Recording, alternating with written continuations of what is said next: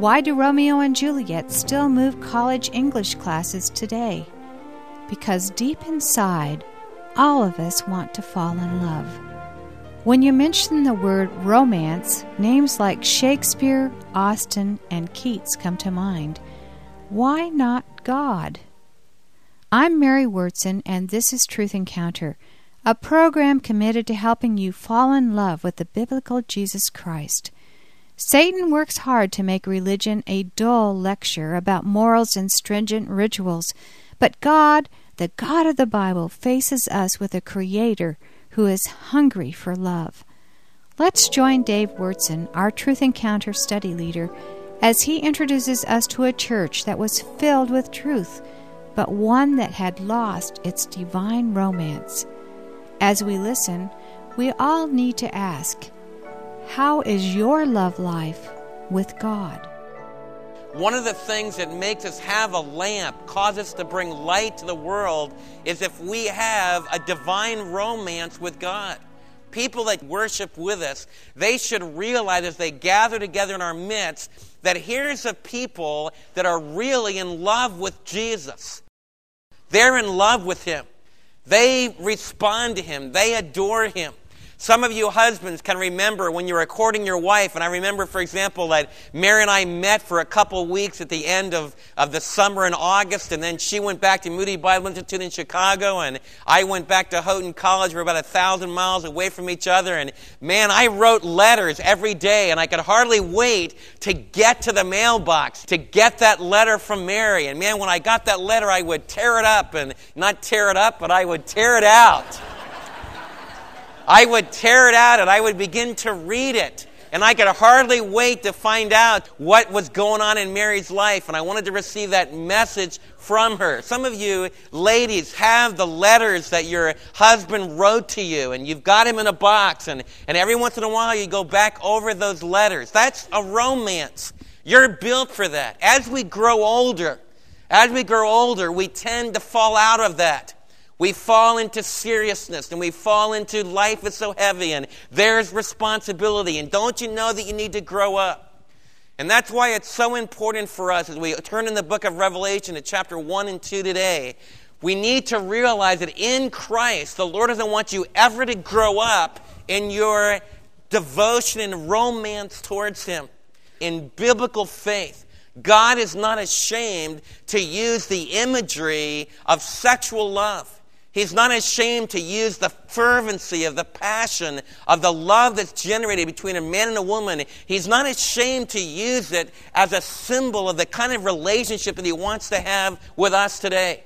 In the Old Testament, as He wrote the book of Hosea and also in the book of Jeremiah, one of the things that the prophet Hosea and Jeremiah accused the people of is that they had fallen out of love. They were just going through the motions. They were going to the temple to worship. They were doing the sacrifices, but there wasn't any passion anymore. There wasn't any fire anymore. And all of you know in your heart, every one of you know in your heart, you don't want a marriage without passion.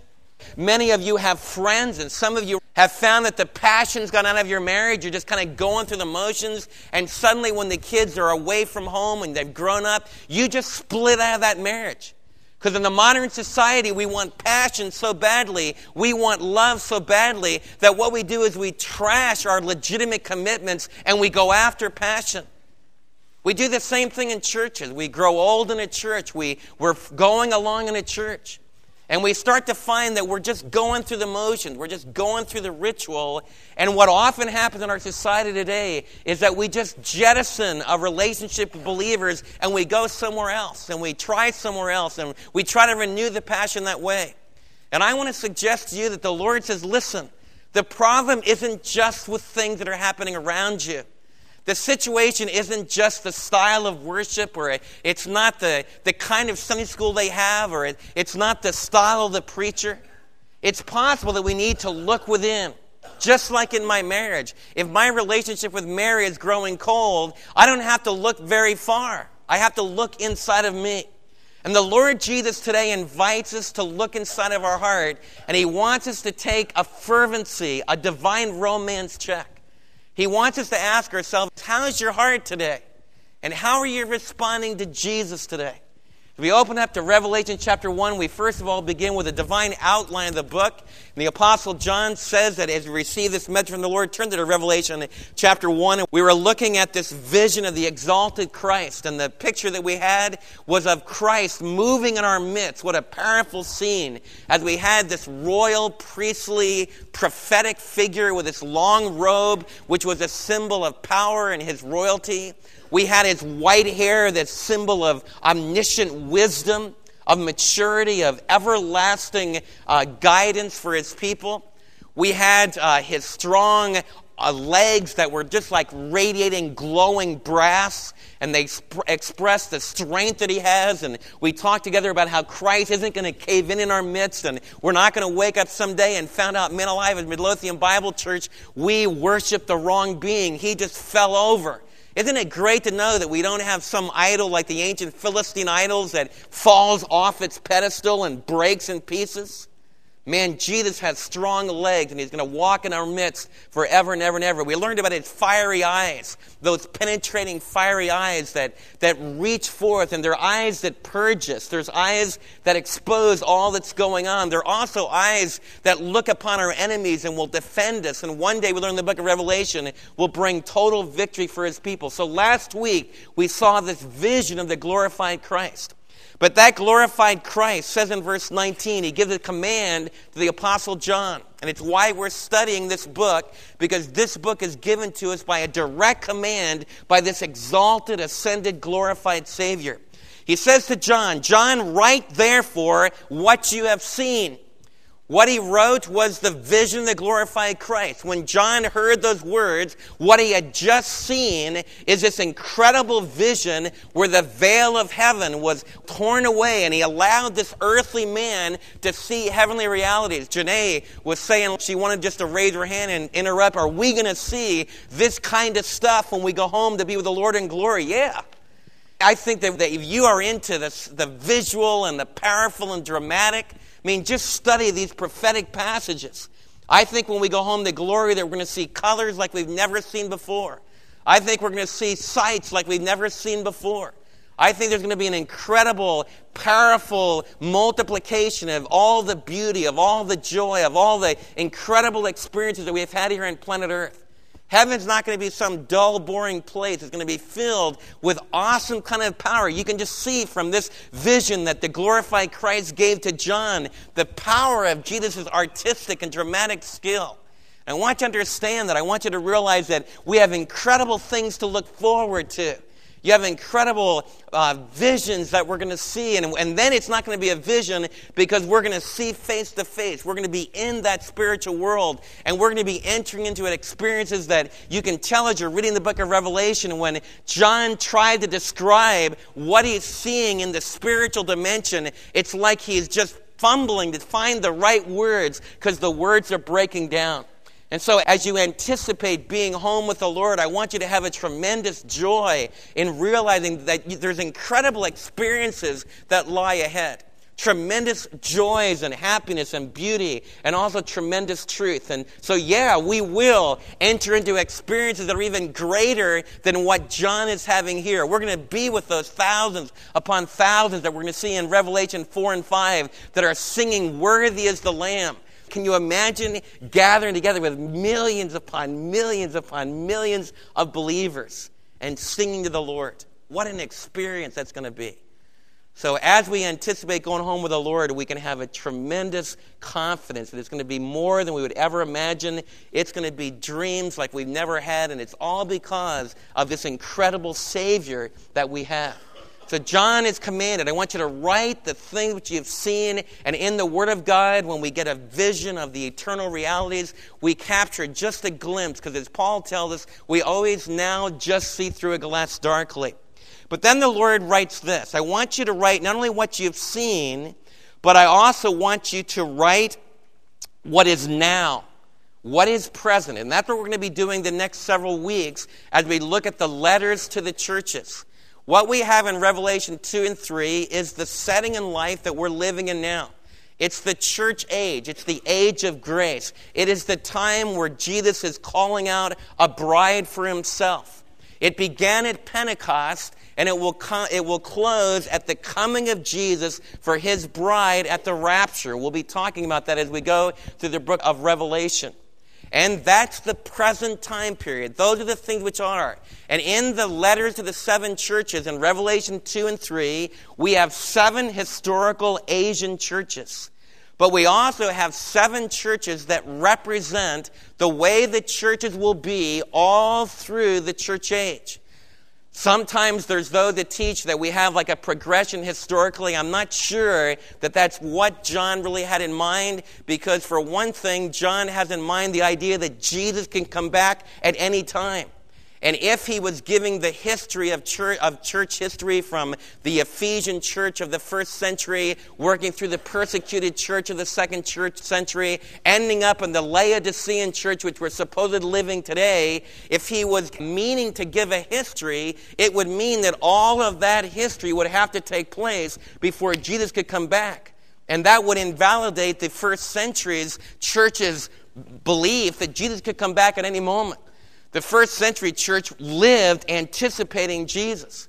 So what I really think that we have is not the Lord predicting that we're going to have all these hundreds of years of church history and the church is going to go through these 7 cycles. Although the Bible does reveal that there is going to be a great apostasy, a great turning away. There is going to be a lukewarm compromise. That there's other prophecies that teach that. And Laodicea definitely talks about the fact that there were some churches in the first century that were like that. But what I believe that we have as we write about the things which are, we have an analysis of the living Christ moving among churches down through church history at any period, and we have these 7 kinds of churches. And we're going to see ourselves, as we study these churches, we're going to find out that they're addressed not only to individual churches, but they're addressed to all the churches together. And so it's very important. This is a very rare opportunity. You say, if Jesus was visibly with us and Jesus was speaking to us today, what would Jesus talk to us about? And Revelation 2 and 3 give us an opportunity to hear the resurrected, exalted Christ really talk to me and really talk to you about how he evaluates what's going on in a local group of believers. And so that's the things which are. 7, the number 7 represents a number of completion. So I believe that we have kind of the A to Z, the complete disclosure of what churches will be like down through the centuries until Jesus comes. This Christ that's moving invisibly in our midst at any moment can become visible and we'll be caught up to be with him. So those are the things which are. Beginning in chapter 4, we're going to have a major break. The Apostle John's going to be caught up into heaven. He's going to see a tremendous vision of a great issue in heaven that's raised over who can open the book of destiny. Who can open the book that will bring history to its conclusion. It's almost like the book of Daniel, where in the book of Daniel they predicted that we needed to close the writing. Remember when we said the book of Daniel, the Holy Spirit, the angels of God, and the Lord Jesus said, that's enough, seal the book. We're not going to tell anymore. It's almost like in Revelation 4 and 5, God says, all right, now it's time to tell the rest of the story. And what we have in Revelation 4 through 19 is the great period of the tribulation, which we're going to learn is the 70th week of Daniel. It's the week that Daniel predicted when God would powerfully begin to work with his Old Testament people again. And we're going to have no mention of the church like us, the bride of Christ, the assembly of Jesus. We're not going to have any mention of the church for all the way from Revelation 4 all the way till chapter 19. Why? Because God's going to refocus on his Old Testament Israelite people because God never leaves any loose ends. And right now, the Jewish people are, for the most part, disregarding his Messiah. They curse Jesus. They don't believe in him. They're very powerfully, those that are very orthodox are antagonistic against him many times. But there's going to come a day when the heart of the Israelite nation is going to respond again. And the book of Revelation speaks to us about that day and reminds us of the inclusiveness of our Savior reaching out to all people. And then as we begin Revelation 20 through 22, we're going to have the church mentioned again. We're going to be united with God's people all through the ages, and all of us are going to become one gigantic assembly of those that are living intimately with God through the blood of Christ. And this is the holy outline of the book of Revelation. The things which you've seen, the vision of chapter 1. The things that you're presently experiencing, the church age, Revelation 2 and 3. The things which shall be after these things, after the present church age. Then we have the rest of the book of Revelation, which is going to speak to us about stuff that's still future to us, although there will be many things through those chapters that will go back over the history of God's dealings with his people. For example, in Revelation 12, we're going to put together in beautiful symbolic form the history of God dealing with his people down through the ages. So here in Revelation chapter 1, verse 19, if someone says, well, Dave, what in the world is Revelation about? Maybe a friend at work says, man, I don't understand this book, and I don't know what's going on. Well, now you can say, man, it's a very simple outline. It begins by getting our eyes on Jesus, focusing on this great exalted Savior and King. Then we have chapters 2 and 3, the things which are, the present age that we're living in, as God calls out a bride for his son. And then chapters 4 to the end of the book, we have the things which will take place after these things, after the completion of the church age. Jesus goes on and says this, the mystery of the 7 stars that you saw in my right hand and of the 7 golden lampstands is this, that 7 stars are the angels or the messengers of the 7 churches, and the 7 lampstands are the 7 churches. And then we begin chapter 2 with him writing to the angel of the church in Ephesus, or to the messenger of the church of Ephesus. So the Lord says that he's holding these 7 stars, and then he said that those 7 stars represent 7 messengers. The word angel, angelos in Greek, is the word that literally means messenger. A heavenly supernatural being that's called an angel is a messenger of God. For example, Gabriel, when God wants to communicate his message to the Virgin Mary about the birth of the Savior in her womb, the conception of the Savior in her womb, you have the messenger, the angelos, the angel, sent from heaven to the Virgin Mary. And the angel acts as a messenger. This is very true to the book of Daniel. Gabriel, Daniel's praying in Daniel chapter 9. God sends Gabriel to speak to his prophet, to renew him, to give him revelation, and the angelos, the messenger, is sent out. But the word can also be used of John the Baptist. The book of Malachi said that the Lord would send his herald out before the Lord. And so we have John the Baptist, who is the messenger of the Lord. And he is called in the Gospels, he is the angelos of God. He's the messenger of God. So the word angel, meaning messenger, can stand for what we ordinarily use the English word angel for, like a Gabriel, like a Michael, like a messenger angel sent from heaven. But it can also stand for a human being who is responsible for declaring the message of God to the people. I believe that because it says that this letter is written to the messenger, and then it closes, if you'll notice at the end of the letter, verse 7 of chapter 2. It says, he who has ears to hear, let him hear what the Spirit says to the churches. So as we talk about the recipients of these letters, there's a messenger who's addressed, who's to receive the letter. Then we close the letter with the fact that the letter has been addressed to all those in the church, and not just in the Ephesian church, but let him who has ears to hear, let him hear what the Spirit says to the churches, so all of us are included. It's all the churches of Jesus Christ. And so the recipient is not just an angel, because the things that are talked about are not the things that angels would be concerned about. In other words, hardship and being patient and enduring up under trial. Those are not the kind of struggles that angels have. They're the kind of struggles that we have. And all the message to the churches relate to people like us. What I believe we have here, I believe the messenger was the individual that was responsible in the early Ephesian church or the early Smyrna church for receiving the prophetic message from an apostle like John. They would be responsible for copying it over. And most importantly, they would be responsible for reading that message in the church and being used of the Spirit to see it applied. I believe in the modern church, it's very much what we see in the role of the gift of pastor-teacher. The book of Ephesians tells us that the Lord laid the foundation of the church, Jesus the chief cornerstone, and then apostles and prophets joining Jesus in laying the foundation of the church. That's how we receive the Scripture, Genesis through Revelation.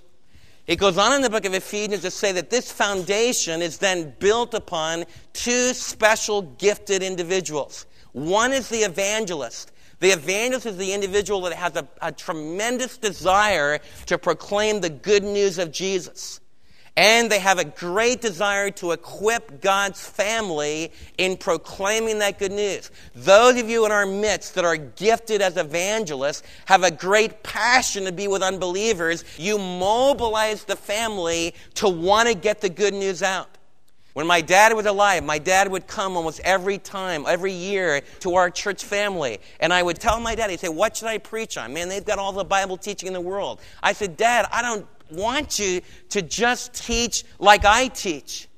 I want you to use your Spirit-given gift, be an evangelist. Some of those people aren't saved out there. They're sitting there dead. They're interested. They're starting to respond, but they haven't crossed over the line yet to really believe in Jesus. Do your thing. We need to expose ourselves to the gifted evangelists. You want to really take advantage of those opportunities to go and be in places where there are gifted evangelists. But there was also not just the evangelist in the book of Ephesians, there was also the pastor-teacher. There's a plurality of leadership. There's a plurality of elders and deacons in the church who are responsible for leading it. But there was also those that were gifted at the teaching of the Word of God. And that's a very important role. We want to stress the plurality of leadership, but we also recognize the giftedness of the pastor-teacher who teaches us the Word of God. And those in our midst that have that responsibility. It's not necessarily just one person, but it's very important to realize that that person is a messenger. Like my major gift is to be a messenger that gets across to you by the Spirit's empowerment the truth that Jesus wants us to respond to. And that's a very, very strategic part of the body of Christ. The Lord Jesus says, he says he's holding this messenger in his right hand. He holds the messenger in his hand of power, in his hand of direction. And I want you to pray that anyone who teaches the Word of God will recognize that it's so important that they be held in God's right hand, that they respond. That the right hand is the hand of power. It's the hand of Christ's authority. It's the hand of his anointing. It's very important for us to realize that the only authority someone that's teaching us the Word of God has is that they're in the right hand of God. But it's also important for them to recognize that responsibility. I take very seriously, probably the most serious responsibility of my life, other than my intimacy with the Lord and my intimacy expressed in my individual family, is probably the most important priority beyond those things is what I'm doing right now in the exposure of God's message to you. We must never, never, never move away from the centrality of Jesus' message to us revealed through the Scriptures, through reading letters like the letter to the church of Ephesus. You understand that?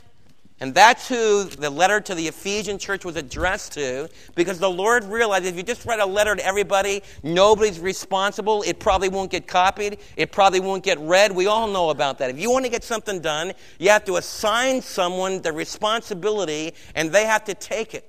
And what the Lord is saying, I write this letter to the messenger, the individual responsible in the Ephesian church for the copying of letters, for the distribution of those letters, for the reading of those letters, for passing it on to other parts of the body of Christ. And those early messengers did their job so well, we literally have thousands of copies of the manuscripts of this sacred book. Man, you've got the papyri and the pages of your book sitting right in your lap, and you can take it home with you, and the Spirit of God can continue to talk to you. So that's the messenger of the church in Ephesus, right?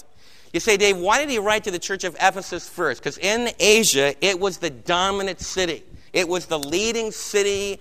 It wasn't the capital city, but the financial capital, the power capital, was the city of Ephesus. It was a city that was founded about 400 years before the time of Christ. Some Greeks came over. They joined with some native people. In fact, some of you would be interested that the tribe of the Amazons in cartoons and some movies, they talk about this tribe of huntress women that would be the leaders of their tribe. That's from this area, around the area of Asia and in the city of Ephesus. And they were called the Amazons, the huntress. As the Greeks came over, the people were worshiping this Mother Earth goddess that was very much like the ancient Canaanite god of Ashtart and the fertility cults. And they united it together with their Greek ideas and then later their Roman ideas. And they started to worship Artemis, which is Greek. In Latin or in the Roman tongue, it comes over as Diana. And you've all heard the story of great is Diana of the Ephesians. I want you to think of a city of thousands of people. Maybe 250,000 people. I want you to think of that in the heart of that city, there's a gigantic temple to Diana of the Ephesians. It's 425 feet long. It's like 30, 40 times bigger than the Parthenon. It's 225 feet wide. It has close to 140 columns. Many of those columns are covered with gold and all kinds of precious gems. One of the leading architects of the Greek world under Alexander the Great, the architect that built Alexandria, rebuilt this structure, this temple, when it was destroyed about the time of, a little bit before the time of Alexander coming through Asia.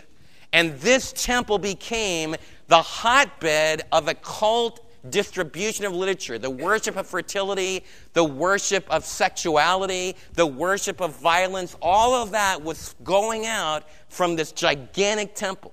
There were all kinds of eunuchs that served in the temple. The priestesses that walked around the temple wore really short dresses. They had one of their breasts bare. It was a very immoral structure. Prostitutes were in the temple precincts that were considered priestesses.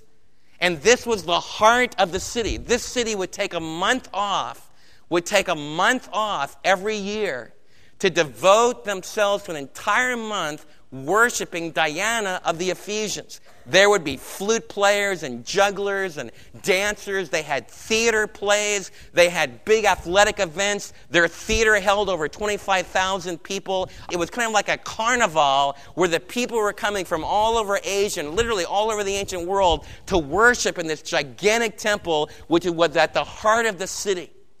As the Romans began to conquer and they began to come to the city of Ephesus, they devoted, first of all, like to Augustus Caesar and to Julius Caesar, they took part of the temple of Artemis and devoted it to the Roman emperor. So Roman emperor worship and this fertility cult are all mixed together in like a big seething cauldron. Later on, as the other Caesars like Hadrian and Severus and some of the other Caesars, they built individual palaces to worship the Caesar.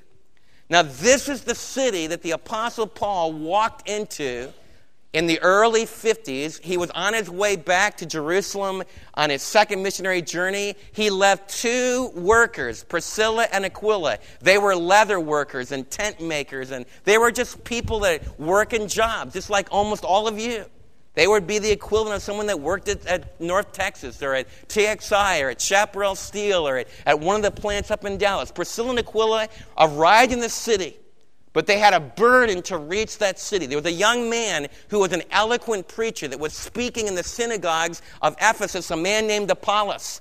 But all he'd heard about was the proclamation of John the Baptist, that the Messiah was coming and we needed to get ready for the Messiah. And Apollos, his gift was being used. People were getting ready for the Messiah. And Priscilla and Aquila heard him teaching. They took him out to eat, took him over their home, took him to eat. And Priscilla and Aquila went on and told the rest of the story to Apollos. They told him how Jesus had come and that John had prepared the way for him. And Apollos became a believer in Jesus and an eloquent proclaimer of Jesus. And so the birth of the church took place with Priscilla and Aquila and then Apollos' ministry. And then the Apostle Paul came back And he spent 3 years, longer than he spent any other place. He spent 3 years ministering in the city of Ephesus. The church became incredibly strong. It tells us that the gospel went all over Asia from this church. And I want you to capture a vision of what a church can do.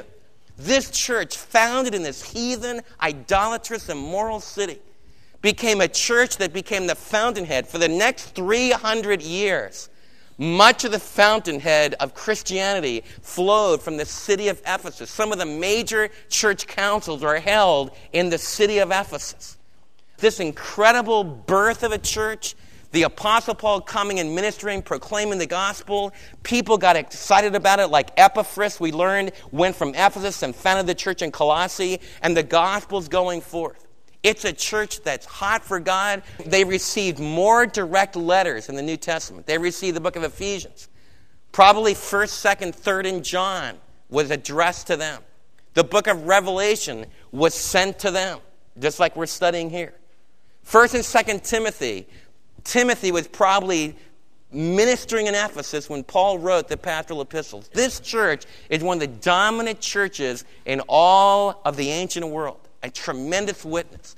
They have a tremendous history. But 30 years after the Apostle Paul was there, John is writing back to them. And I want you to read what Jesus, as he evaluates the church, what he says. Our strength is accurate doctrine. Our strength is accurate teaching of the Word. But our great, great failure can be, we can start being very accurate for the Word, but the fervency of our love for Jesus and the fervency of our love for one another can begin to grow cold. Read the letter of the church of Ephesus. As you're reading, I want you to think about this. What about your marriage? As I've been reading this passage, I say, what about my relationship with Mary? Does it have the fervency? Does it have the passion that we had in our first love? If not, why not? And then I relate that. What about my relationship with the Lord? Do I have the passion with the Lord? And I want you to pray for me. Because I really think the letter to the Ephesian church is what I'm really wrestling with now. Man, we've been doing this for a long time. And Mary and I in our marriage are moving into, man, we've got grown kids. Some of you ladies are saying, man, I'm dying. There's no passion anymore. And you're really vulnerable. You're going out looking for other passions. Read the letter to the church of Ephesus. Because the Lord tells you what you need to do to rekindle love. Some of you are sitting there saying, Dave, as you speak to us today, nothing happens to me. I don't hear any voice. I don't feel close to the Lord. I just feel dead. Then spend some time alone reading this letter and say, Jesus, you're walking here. You're right here speaking to me. I want you to talk to me from the book, the letter that you wrote to the Ephesian church. Because this letter not only exposes the danger of losing first love, but this letter tells us how we can rekindle first love. Some of you are brand new believers. You're saying, Dave, I don't even know what you're talking about. Man, I'm so hot to try it. I'm so excited about this stuff, and I want to get into it more and more. You need to read this letter because it will protect you from ever falling out of first love. But as I close today, I'm concerned about some of you. And when I ask you, when was the last time you had some intimate, alone time with Jesus? When was the last time you just stopped your schedule and spent some alone time with Jesus? If there hasn't been that time with your spouse like that, then there's no romance. And your marriage starts to die. And what do? You've got to stop and spend some alone time and read this letter and let Jesus talk to your heart. Let Jesus talk to your heart, and he'll expose to you 3 very important things you need to do to rekindle the fervency of your first love for him.